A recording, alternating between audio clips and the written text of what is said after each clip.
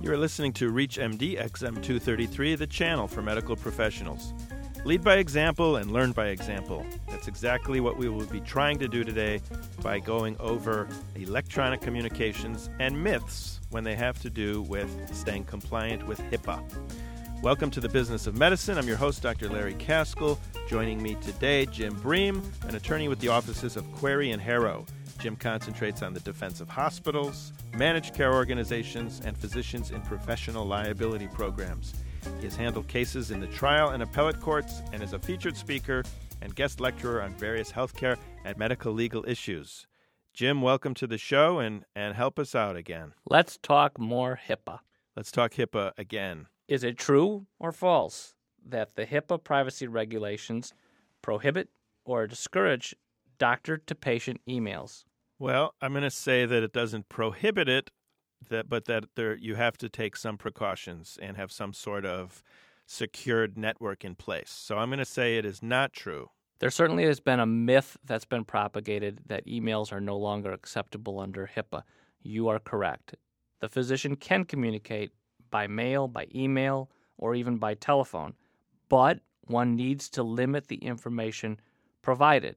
We recommend against actually providing test results, diagnoses, or other protected health information, particularly on a voicemail message where you have to recognize this could be heard by other individuals in the household. I'd like to jump in. In our office, we have a voicemail system where we can leave results of the patient's tests on a call-in system where we call in and punch in their Social Security number and leave whatever results we want to for them, and only the patient can call in to a defined phone number, punch in their Social Security number, and listen to the message.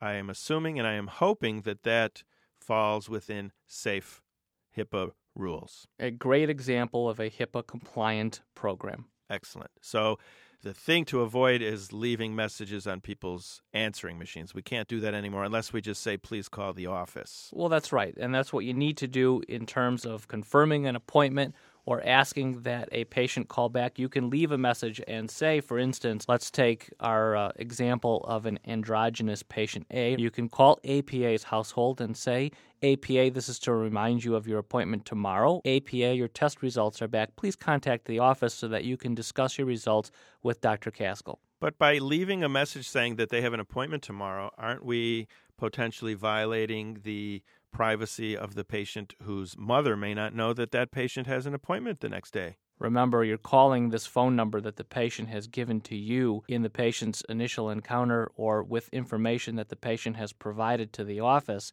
with the reasonable expectation that it will be used for these types of communication. What you don't want to do is call that and say, APA, oh my God, you're HIV positive. Right. But on the other side of that equation is that, let's say it's Friday afternoon, and I'm calling, or my staff is calling, to leave results of a test they've had done, which were normal. And I can't leave on their machine that your test results were normal. And so it's 3 o'clock, the patient comes home, gets the message at 5 o'clock, has to worry all weekend until Monday morning when I could have just allayed their fears and given them a nice weekend. Instead, HIPAA has ruined their weekend. Call on Thursday, Larry. How about the corollary to that? I think a good example is the patient who has the test results that aren't normal, that are concerning, that are positive for cancer. How about the biopsy that comes back and shows a carcinoma? Can you leave the message on the machine, oh my God, you have cancer? No. What you can do is leave the message on the machine saying, your test results are back. It is important that you contact me as soon as possible. Have you ever received a phone call like that? Do you know how devastating those phone calls are? Seriously, I mean, if you call a patient and say, I need to talk to you, they always know it's bad news. It's human nature that if the doctor wants to see me or I have to come in, it's bad news. I'm only drawing the distinction between expressing some sense of urgency if you need to, and communicating the PHI, you're dying of cancer, which you can't do. Okay, let's move on. Give me another test question. Let's stick with emails. What about with respect to email communications? Can you send to my general email address, APA, right, my patient name, APA@comcast.net? Can you send information to that email address with respect to specific test results. If you have authorized me to do so, I'm going to say yes, I can. And that's the practice that you want to implement in your office, is to obtain that authorization. Once you've had the patient's authorization to communicate in that manner, it's acceptable. I'm not using email with my patients, nor are my partners, nor are a lot of my colleagues, because it seems like it's a slippery slope. Once you give that access to the patient, they're going to be using it for everything. They're going to be using it to ask any question they have about anything, whatever pops in their head at that moment, they'll be sending me emails. Well, I think that's a valid concern. And when is it that you are going to be able to treat somebody via email? That somebody's on the road and they're sending you a BlackBerry message with their signs and symptoms, and you have no eyes, no ears, and no hands on the patient. I'm in a precarious situation which I don't want to be in. You're listening to ReachMD XM233, the channel for medical professionals. I'm your host, Dr. Larry Caskell, and we are with Jim Bream, attorney and featured speaker on various healthcare and medical legal issues. Jim is helping us kind of work our way through the forest of HIPAA rules and regulations, and we're talking currently about emails and whether or not I can respond to an email if someone's just sending their signs and symptoms. Let's twist it a little bit. Let's say the email comes from a patient's employer. Can you as a healthcare provider share personal health information with employers? I'm going to go with a big no on that one. Privacy rule under HIPAA absolutely prohibits sharing information, personal health information with an employer without the patient's express written authorization. So you're right on that one. But the employer could do a drug test on their patient if they want and get those results, I would assume, if they're ordering it and the patient knows they're getting a drug test. That certainly would be part of the patient's employment agreement with the employer, and that really is a separate issue and not an issue with respect to our discussion here today. Okay. All right, give me another one. Can a hospital share information with the patient's family without that patient's express consent? That sounds like not a good idea. I'm going to say no, counselor, no. They can share such information that's directly relevant to that person's involvement with the patient's care. For instance, a family member calls in and says, I'm trying to find out if my dad's going to be released today because I need to drive him home. Then that information can be shared with the patient. It's really a reasonableness test and what the provider can reasonably infer from the situation. Okay. Do you have any more myths?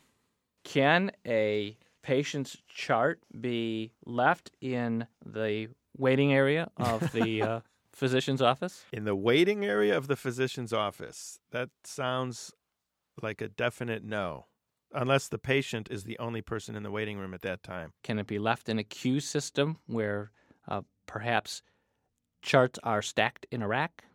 I think it can be left in a queue as long as that queue is not visible to the patients. Here's a quick way to remember what you can do in the office. Let's fall back on our good old friend Dr. Seuss for a minute. Oh, you have a rhyme. I do. I have a rhyme for you. It can be in a rack. It can be in a stack. It may be on the door, but it should not be open to view on the floor. Excellent. I like that very much. Really, take reasonable and appropriate measures to protect a patient's privacy. Look at use such as chart covers, restrict access to where the medical records are stored, have appropriate supervision. As long as you, as the practitioner and your office staff, are engaging in reasonable measures to protect a patient's privacy, we won't have to deal with myths, and we'll have a satisfied physician group as well as a satisfied patient group. You mentioned reasonable attempts. Do I have to purchase locks to lock up my medical records at night? Because the cleaning crew could come in and easily access anybody's chart they want. If, for instance, you keep your medical records in a secured area where they're not immediately accessible to those in the waiting room, and in your medical records storage area you have a sign that posts that this is confidential information, then I think that's a reasonable measure. It's not necessary that you have everything specifically under lock and key or in a hermetically sealed room, for instance. It has to be reasonable. There has to be an open and obvious indication that you want these materials to be confidential and to remain that way. All right, so we're moving into the electronic world with electronic medical records. I have recently instituted an electronic medical record in my office, and I think I'm doing as good a job as I can with protecting patients' privacy. But what happens when I leave the exam room and the computer is still in that exam room and the patient or the patient's son could start tapping away on my computer and open someone's medical record by either mistake or on purpose? Well, all of your electronic medical records, first of all, are only going to be accessible if you, as the practitioner, have the appropriate key to get in and if you're using the appropriate patient identifier. My question to you, as you were posing the question to me, was going to be, what happens when you leave the room? Do you log off? Well, what if you log off each time, that means every time you come back in the room, you have to log on, and you're talking about a 45-second lag time to access the patient's record.